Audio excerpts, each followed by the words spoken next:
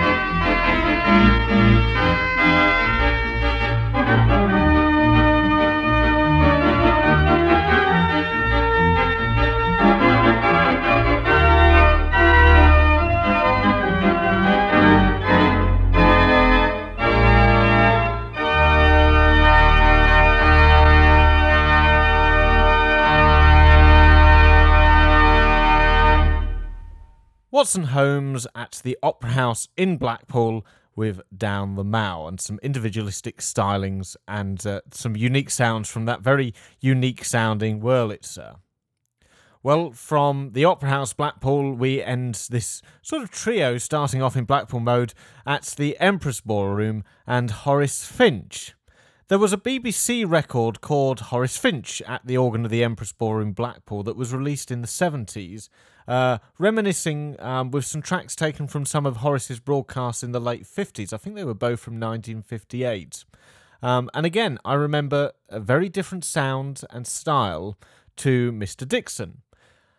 This is one of my favourite tracks because I think it demonstrates the incredible dual-purpose nature of the Empress Ballroom Wurlitzer. It could go from big organ in ballroom to what sounds like a big cathedral organ. And that unique sounding saxophone is to the fore at the end of this track. It's I'll Walk Beside You.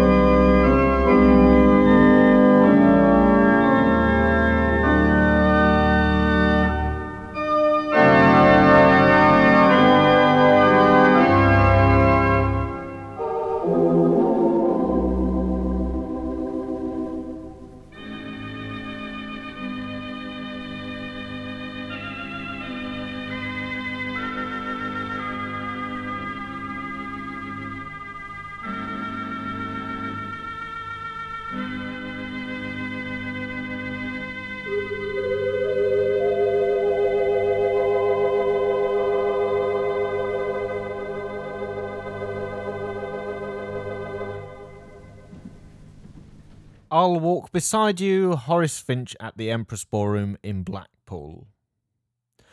Well, moving on now to the Town Hall in Buckingham, where very early on I got this recording of a chap called Vic Hammett. Now, I was really impressed because obviously Mr.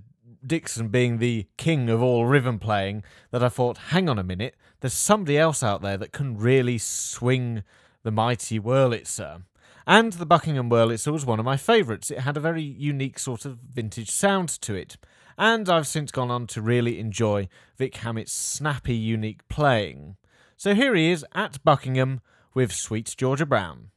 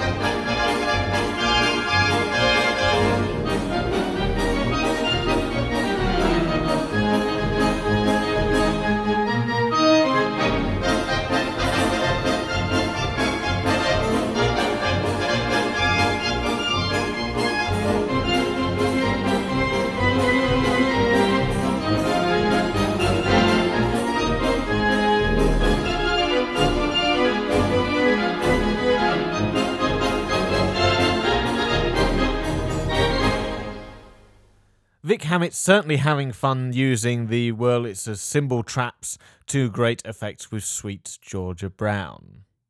Well, this is very much a sentimental journey, which of course is the title of a very well-known song made famous by Doris Day. So here is Arnold Loxam to play it on the ex-Odeon Leeds Wurlitzer, one which he knew very well in the cinema, after it had been reinstalled at Fursford on the first commercial recording of that organ at Fursford. So here he is, taking us on a sentimental journey.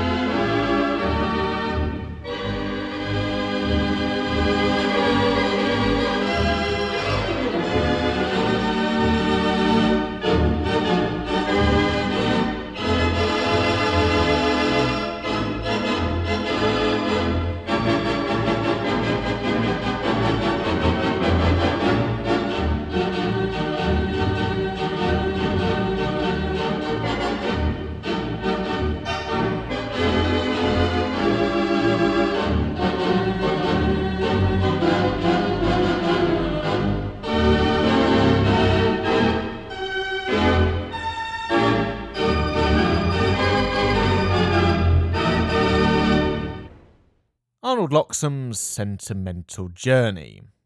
Like Vic Hammett, Sidney Torch was another one of those rhythm players that really captured my attention with his snappy stylings. And in fact, Vic Hammett followed in Torch's footsteps, I believe, at the Regal in Edmonton, which is where we're going to now.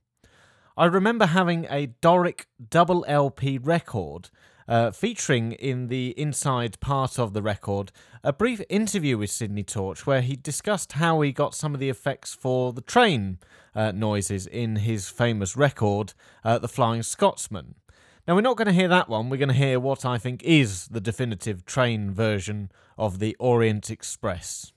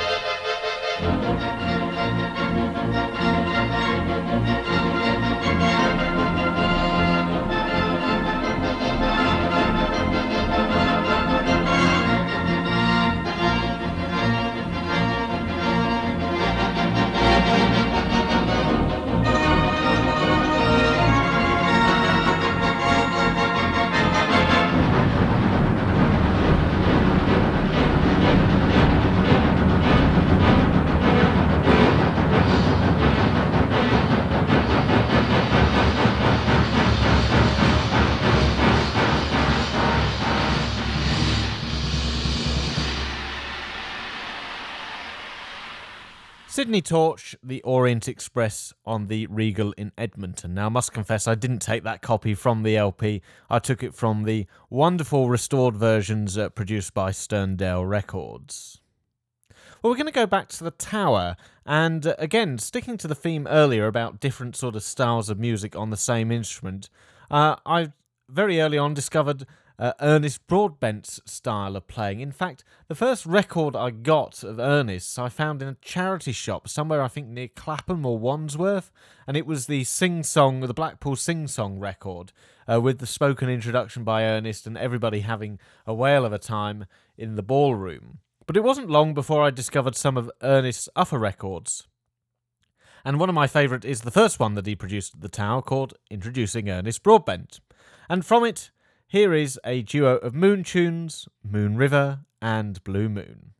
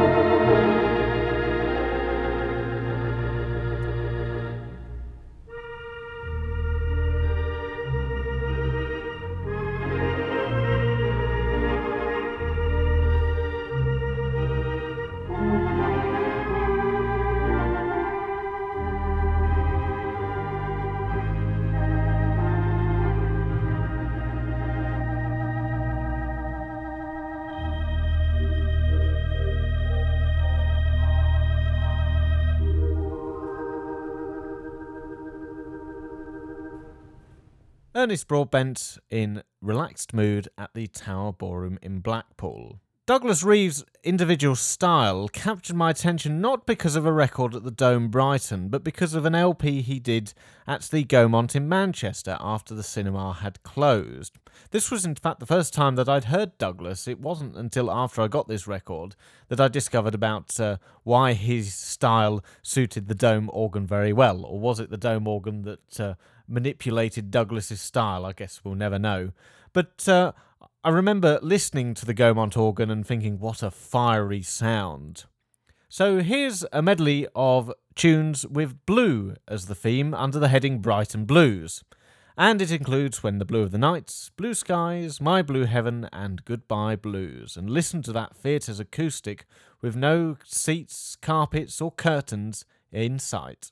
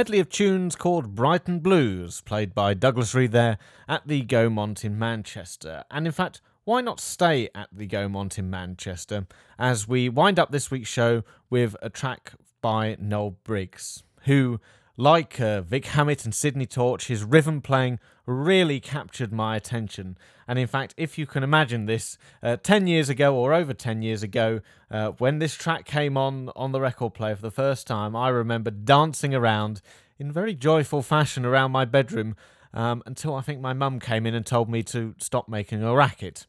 Anyway, to end this week's show, here's Noel Briggs in fiery mode at the Gaumont Manchester with That's a Plenty.